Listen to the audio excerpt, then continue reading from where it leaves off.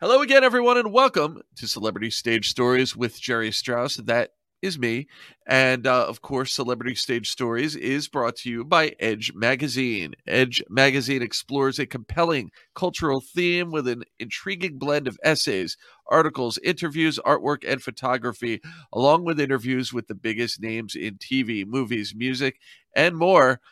We want you to visit Edge Magazine's website for free digital versions of the magazine, exclusive digital content, and a whole lot more at edgemagonline.com. And make sure you follow them on Facebook, Twitter, and Instagram today. And speaking of today we have got a very awesome, fantastic, stupendous conversation ahead of us because we are talking to not only one of our favorites from the small screen, the big screen, the written word, et cetera, et cetera, et cetera. She's also, as we just chatted about offline, our very first Jersey tomato on this new Edge-fueled version of Celebrity Stage Stories. You know her. We're going to talk about it. People know you best from so many different reasons, but you may remember her as Duff from the heyday of MTV, but she is Karen Duffy. She is here. Hi. Hey, man. Hello, everybody.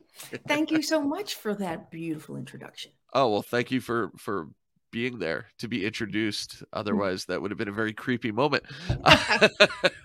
But look, I'm so excited to talk to you, and I feel like you're one of those people that have such a diverse background, and you've done so many different things that you're constantly coming in contact with people excited for you and excited to meet and see you for so many different reasons. And it's kind of up to you to figure out how they know you or when they best know you from, et cetera, et cetera.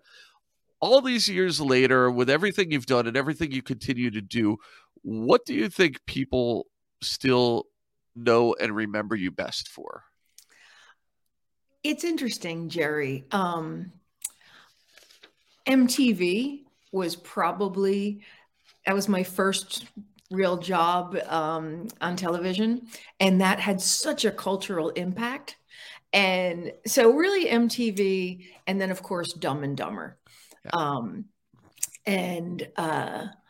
But it's interesting, the way I got my start was I grew up in Park Ridge, New Jersey, and I went to high school with Jimmy Gandolfini from The Sopranos. Wow. And so Jimmy was voted best looking, and I was voted class clown. So we always yeah. Oh, we went to. I would have lost money on that bet, by the way. But I did all the plays in high school with Jimmy, and everybody loved him. And he's just a fantastic guy. But what gave me my skill set, I believe, to work in front of the camera without a lot of experience was growing up in New Jersey. Our family had a tradition of service. So I volunteered at a nursing home starting when I was 12, and working with people on the memory care unit, people with dementia and Alzheimer's who had a very short attention span. Yeah. And I realized how I could move my body to make people pay attention, how to speak very clearly, have strong, precise elocution, and be able to modulate my voice so I could be heard. And then I realized MTV is shortening everyone's attention span. This skill set will absolutely work from the nursing home to MTV. So I sent in a video to MTV unsolicited and wound up getting the job.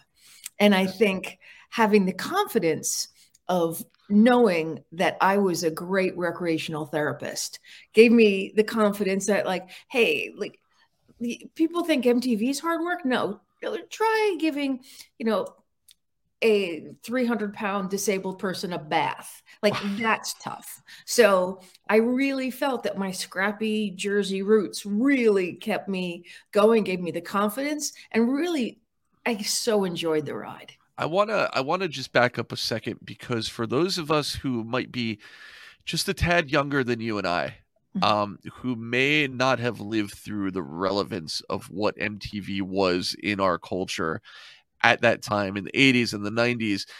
You have to think back to a time before everything was on demand, before everything was streaming, when, I mean, honestly, there were just far fewer options as far as TV channels and cable channels and just options in entertainment in general.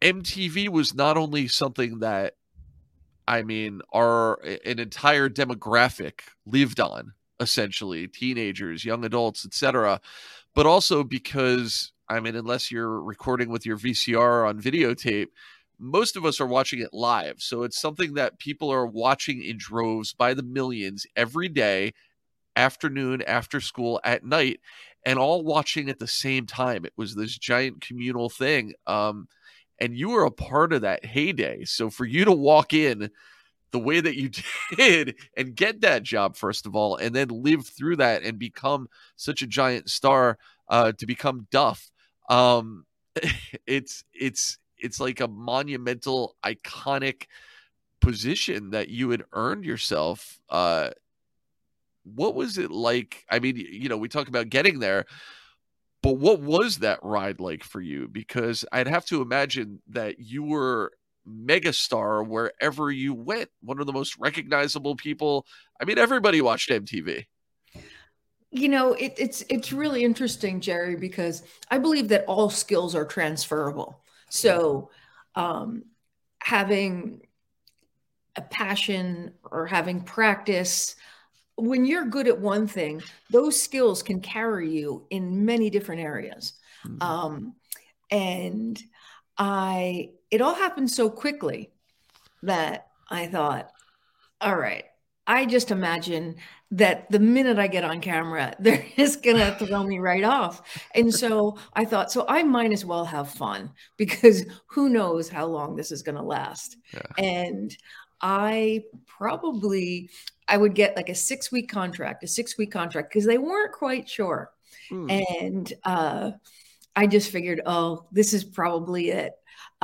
So I was at the Grammys, and these award shows take forever. And so there was a hot dog vendor outside.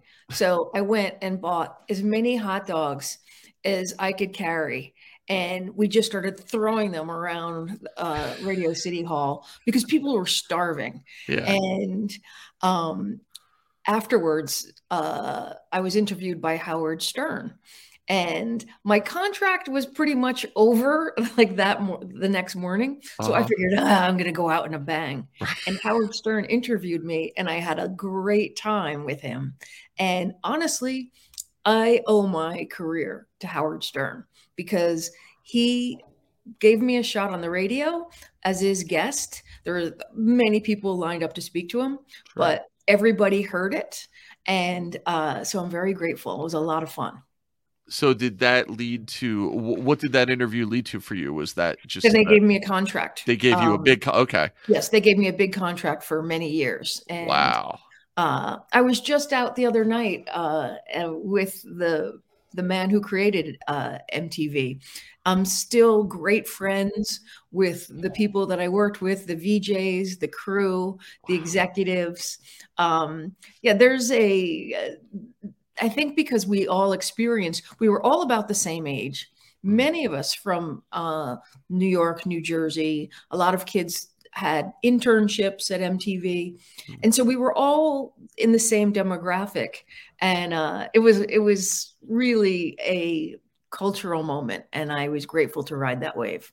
That's really amazing. I have to ask, how did the name Duff come? I mean, obviously we know where the name Duff came from, but what is that a big decision, or is it just like, it's what I've always been called? Oh, okay. It's in my new book, I talk about nominative determinism, which means that your name has an influence on who you are.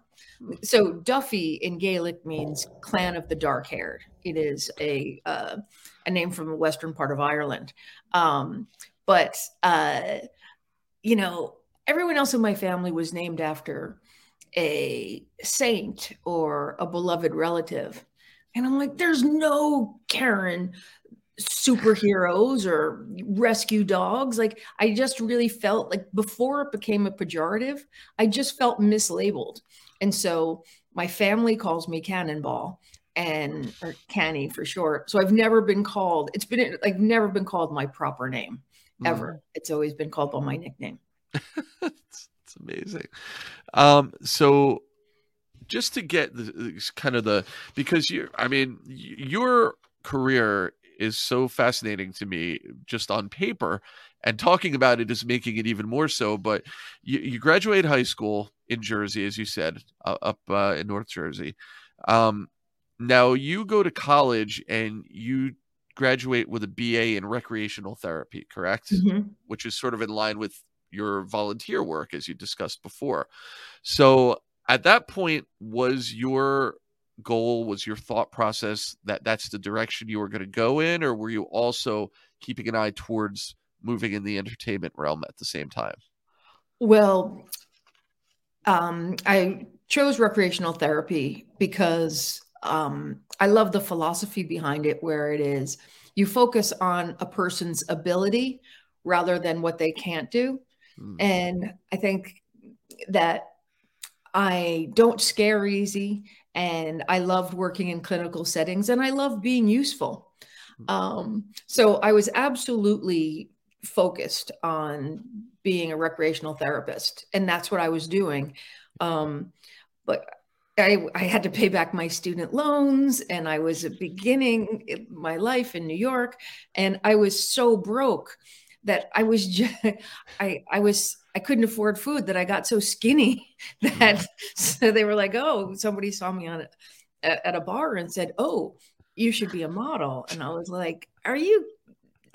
No, but the guy I was with um, was an aspiring model. And he said, well, what if I go? And they're like, okay, we'll go together. And we got cast in a Calvin Klein jeans ad. So that was before MTV. So I Mhm, had a few opportunities. I started doing commercials, but I always kept my job at MTV because I'm sorry, my job at the nursing home. mhm. Even when I was working at MTV, I kept that job. I Wow. then went off salary and went as a volunteer, and I stayed there until the nursing home moved out of the West Village. Mhm, Um, but having, it's interesting. I talk about purpose a lot in my book, and having a purpose is having something to love, something to do, and something to look forward to. And I really felt that as a recreational therapist and as a volunteer, I really have my purpose. Now I work as a patient advocate. And I feel like I have something to love, which is my life and sharing that gratitude, and something to do. I speak to the world to the world through books and as a patient advocate, and something to look forward to. There's always a new book or a new project. I'm producing film right now, so it's great. it's amazing. And I mean, again, and we're not going to have time to really go in depth on all the different things that you've done, but just looking at your resume on camera, or even behind the scenes, as you alluded to, just some of the things you've done. Of course, Duff on MTV, Dumb and Dumber, of course, an iconic role that just it really brings to me, it really brings to light the idea of what celebrity really is, which to me it depends on who you ask, because I think there's probably so many more people who've seen you in that role than, I don't know. I'm just trying to think of, your random award-winning movie of the year that quite honestly only a select few have seen. But when you really talk about what celebrity is, you're talking about generations of people who continue to watch Karen Duffy on Dumb and Dumber and will continue to recognize you for it. Now you're a Charlie girl for Revlon, so you're in the modeling game as well. At the same time, within these years, you end up becoming a correspondent for a couple of TV shows that Michael Moore is hosting. Mm-hmm. So you're all over the place in a really cool way, because there's such a diversity here. How much of it you know, is passion from you, interest in going in these different directions, versus just your abilities bringing this diverse palette of opportunities to you, and you just wanting to take advantage of all of them. I think you said it, Jerry. You've got to fly when the window's open. I was on a modeling job in Paris, and I don't speak French, and the only movie playing was Michael Moore's Roger and Me. And I probably went to see that movie 5 times. And I started writing. One of the things, the habits that I have in my life is I write letters, handwritten letters, and I write thank you letters, handwritten. So I sent a bunch of letters to Michael Moore telling him how much I loved his film. And then I heard that he was doing a TV show. So then I wrote to the head of the network and to the head of the production company. And eventually they just said, we either have to call you in and have you audition, or we're going to have to call security on you. Because, but I figured like I didn't play it safe. I stuck my neck out. I mean, what's the worst that could happen? Like he's going to say no or call security on me. But I really enjoyed that. And I feel that, again, using what I learned on camera, I was able to bring that to TV Nation, and that was incredible. And my first movie was Dumb and Dumber, and it was also Peter Farrelly's first movie. And I helped him. I was trying to get, when I read this script, it was so funny. It was originally called A Power Tool Is Not a Toy. And it was so funny. I was like, I have to meet this guy. So when we met, we just really connected. And a movie that I am an associate producer on right now, filmed in New Jersey. It's called The Greatest Beer Run Ever. And it is written and directed by Peter Farrelly and produced by Andrew Moscato. And the world's greatest beer run, which will be coming out in September. And it stars Zac Efron, Russell Crowe, and an ingenue named Bill Murray. So it's a great cast. And it was filmed in Vietnam, Thailand, standing in for Vietnam, and all over Bergen County. So it was really wonderful that, to shoot on my home turf. That's amazing. We're going to certainly look forward to that.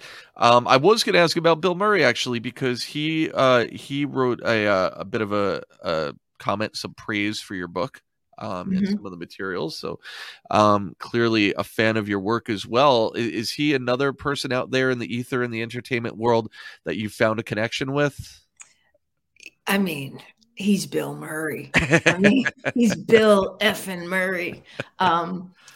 I just adore him. And he is such a wise, thoughtful dude.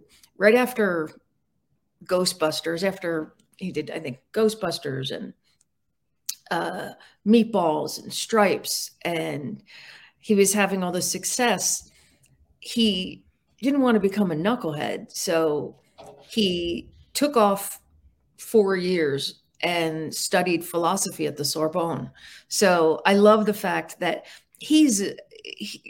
what's so beautiful watching Bill is seeing he just enjoys who he is. And, we've been friends for 30 years, and I'm so grateful that he's a big part of our life. That's awesome. That's really awesome. Now, we have to get to it eventually. And, this is a part of your life that certainly fuels a lot of what you do and a lot of the good that you do as well. 1995. And you're going to help me with even the pronunciation of this. This is how difficult this is. Neurosarcoidosis. Yes. Thank you. Now, this is something that it's discovered that you are afflicted with, that you are suffering from. I'll use all the synonyms. Yeah. I always think, it's interesting, Jerry. We often use so many warlike metaphors when we talk about a chronic illness. Like, we're always like, we're going to battle this. We're going to fight it with these drugs, and we're going to blast it with this radiation. Yeah. And I always think, I'm a lover, not a fighter. I don't think I want all these warlike metaphors. So I rather than fighting it, because I'd be fighting with myself every day, I Yeah. think I'm coexisting with sarcoidosis. That's really Um, awesome. yeah, I just figured I just didn't want all those battling words. I mean, they're always telling you, imagine, the medicine coming and defeating, and there's this. I don't want a big battle going on in my body. I'm just like, hey, medicine, why don't you go take out the sarcoidosis cells? Do what you can do. Do your Yeah. best.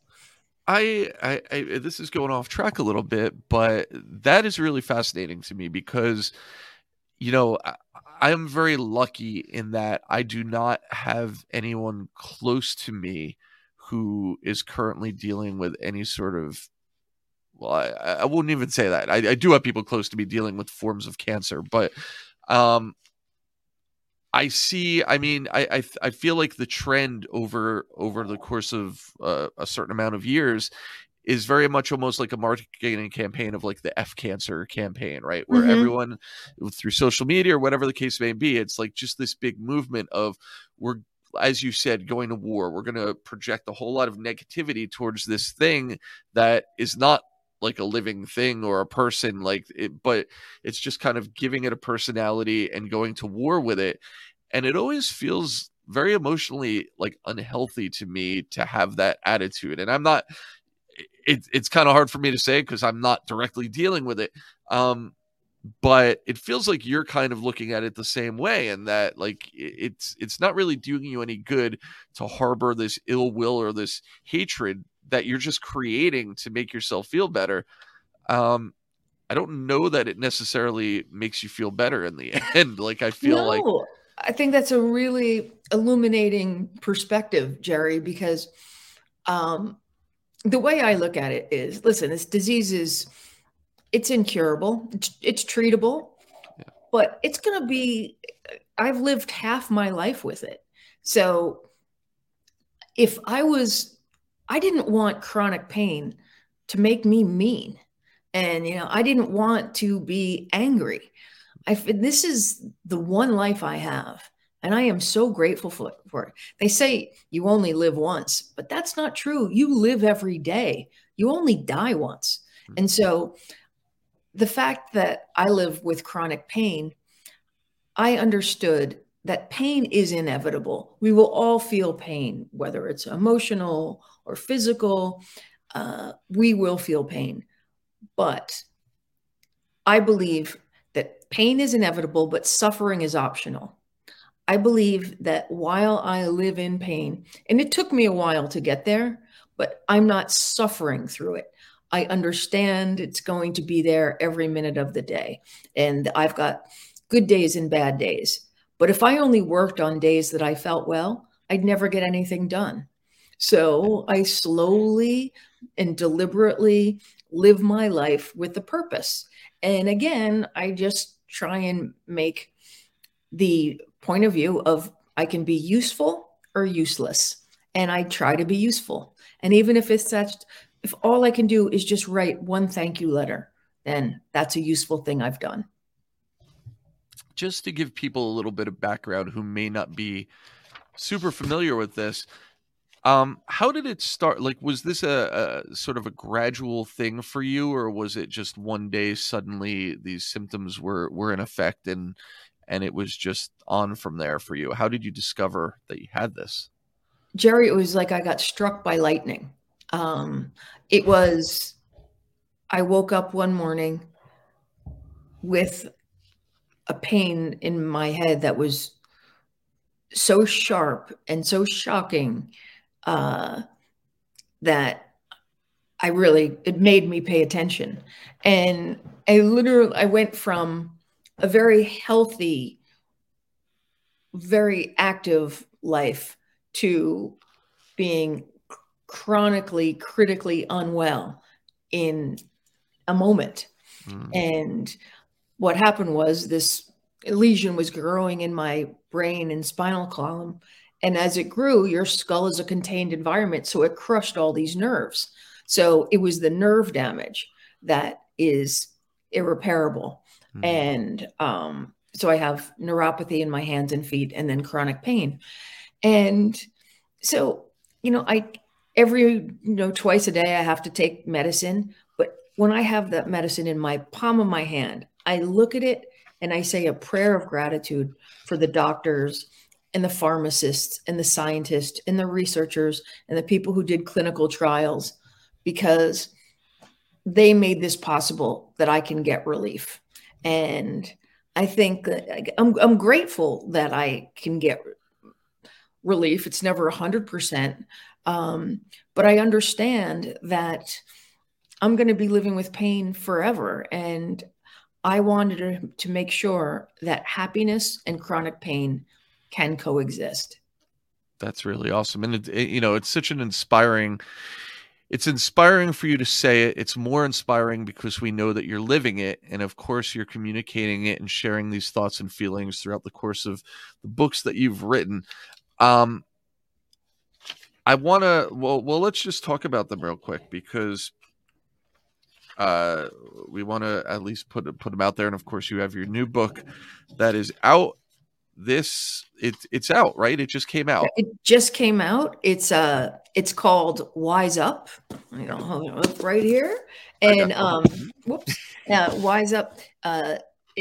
Oprah named it a top 10 title of 2022, and the Post named it the best title of the month. And it is immodest of me to say how proud I am of this, but one of the ways that I navigate my life is through having a philosophy for living.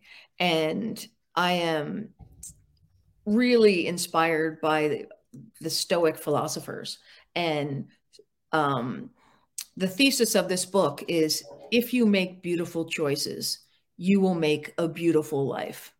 And when I read that, it just reverberated through me like a firecracker in a silverware drawer. I'm like, yes, make beautiful choices. And essentially, we are the sum of our choices. And I feel like this is I wanted to share Stoicism, which is essentially a very practical, easy, very alive philosophy. It was written 2,000 years ago, yet it reads as if the ink is still wet. But the basis is, we can't control what happens. We can only control how we respond. So in order to make this fun and lively, I wanted to write each chapter as a letter, because I wanted the reader to feel this intimacy. I mean, you're allowing me into your head to share my words, to speak to you through this book.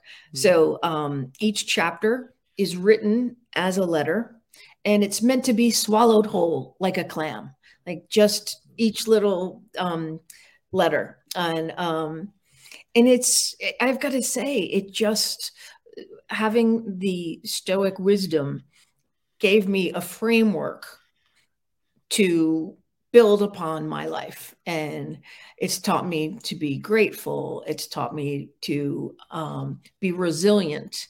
It's taught me how to deal with failure and setbacks. Mm-hmm. So I highly recommend checking in with the Stoic philosophers. And, what I was stumbling through and trying to allude to before is, this is actually your latest book. Mm-hmm. But those who want to really check out what's been in your head and what you've kind of released from your head to the world over the course of a number of years can go back and check out other books that you've written. Model Patient: My Life as an Incurable Wise Ass. Mm-hmm. Clearly I appreciate, and I think your readers appreciate, the fact that there's a light touch with everything you do. You're teaching us, and you're inspiring us, you're enlightening us, but you're not weighing us down with a lot of preaching, so to speak. You're treating everything, including your own life, with a sense of humor. Also, 2004's A Slob in the Kitchen. Mm-hmm. And Backbone: Living with Chronic Pain Without Turning into One. That's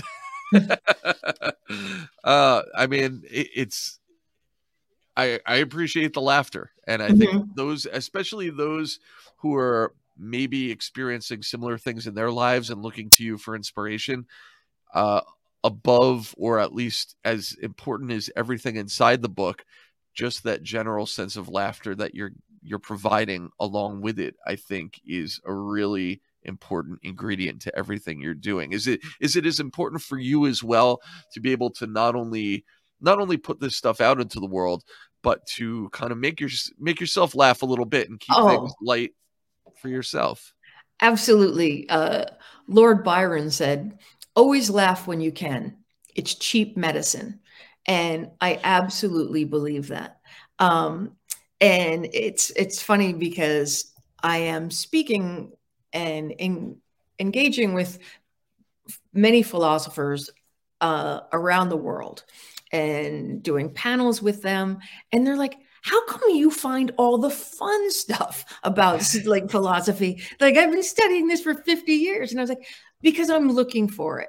And you will find what you're looking for.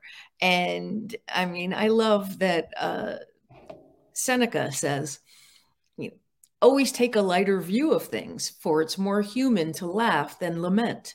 Um, and I that's what I wanted to encapsulate in Wise Up is this radiant, lively, alive method of framing your life is here for us. You know, I read this book about self-help, and it said that one of the reasons self-help doesn't work is because the reward center of your brain lights up just for buying the book, not for actually reading it or changing your practices. The So same thing true. with diet books. They're essentially entertainment. Yeah. Like diet books and self help should be an entertainment because if you enjoy them, fantastic. I just think that classical philosophy, especially the Stoics, offer us such a clear and accessible way to outline your life. No, it's I've got this book, You Are a Badass, sitting right in front of me as you say that. I am not the one who bought it, Mhm. but absolutely resembles that remark. The purchase was the accomplishment. I think reading it a Um, bonus, and I don't think any action happened after that. But it's really something to think about, about or I guess when and what makes us feel like we've done something satisfactory, and maybe pushing a level or two beyond that might be a good idea Mhm. for a And lot. that's what I love. Like the Stoics are saying, and one of my favorite quotes from Dr. Martin Luther King was he said, you don't have to take the whole staircase. Just take the first step in faith. And I think that's so wise. Like that's what I love about reading classical wisdom. And this is a great primer to begin. Yeah, you don't have to like. It's not about changing your life. Hopefully, you're doing well. You're existing. This is about, and I find the Stoics. It's about enhancing your life. Wise up. I have filled every page with a laugh or a crackpot fact because in letters you want to be entertaining Sure. and like the reason why we use margins when we're writing and even digitally when we're writing a text or an email there are margins. Mhm. Well, it comes from like ancient times when we wrote on scrolls, rats would nibble the edge of the paper. Hmm. So they realized if they just gave a certain section of the paper to the rats and then wrote in between those margins. Yeah. So I love that, every we use this device forever and it's essentially rat food every time. You will when you next time you write an email, you're going to see it and you'll be like, "Oh, this is digital rat food." But then again, if you're using a mouse with on your laptop, then it might work out. See, I feel like if I were to ever write a book, I would need to now just call it rat food, because that's lowering the bar of expectations, and Dude, look at in this conversation, the Stoics have already enlightened you with wisdom. Again, lower expectation, accept that we are human, accept that we are, frail. I mean, I love Aristotle said, it is expected that unexpected things should happen. I mean, the problem is we don't expect problems. My kid is a hockey goalie, and he's been playing at a very competitive level for 12 years. And Okay. he's a goalie. And I realized that if I worried about him every time he went out on the ice, then I would decant his joy. I would be the one who would be ruining it for him.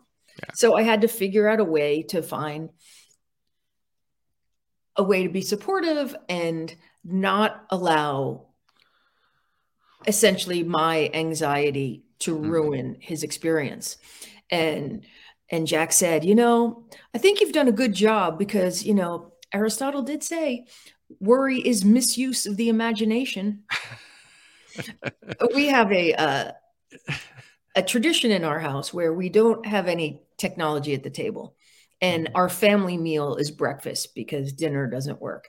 And so, I make a nice breakfast. I get up and make it nice because this is our version of dinner, because my husband works late and my son has all these sports events. And then no tech at the table, just philosophy books and the sports pages. So if you don't feel like talking, fine.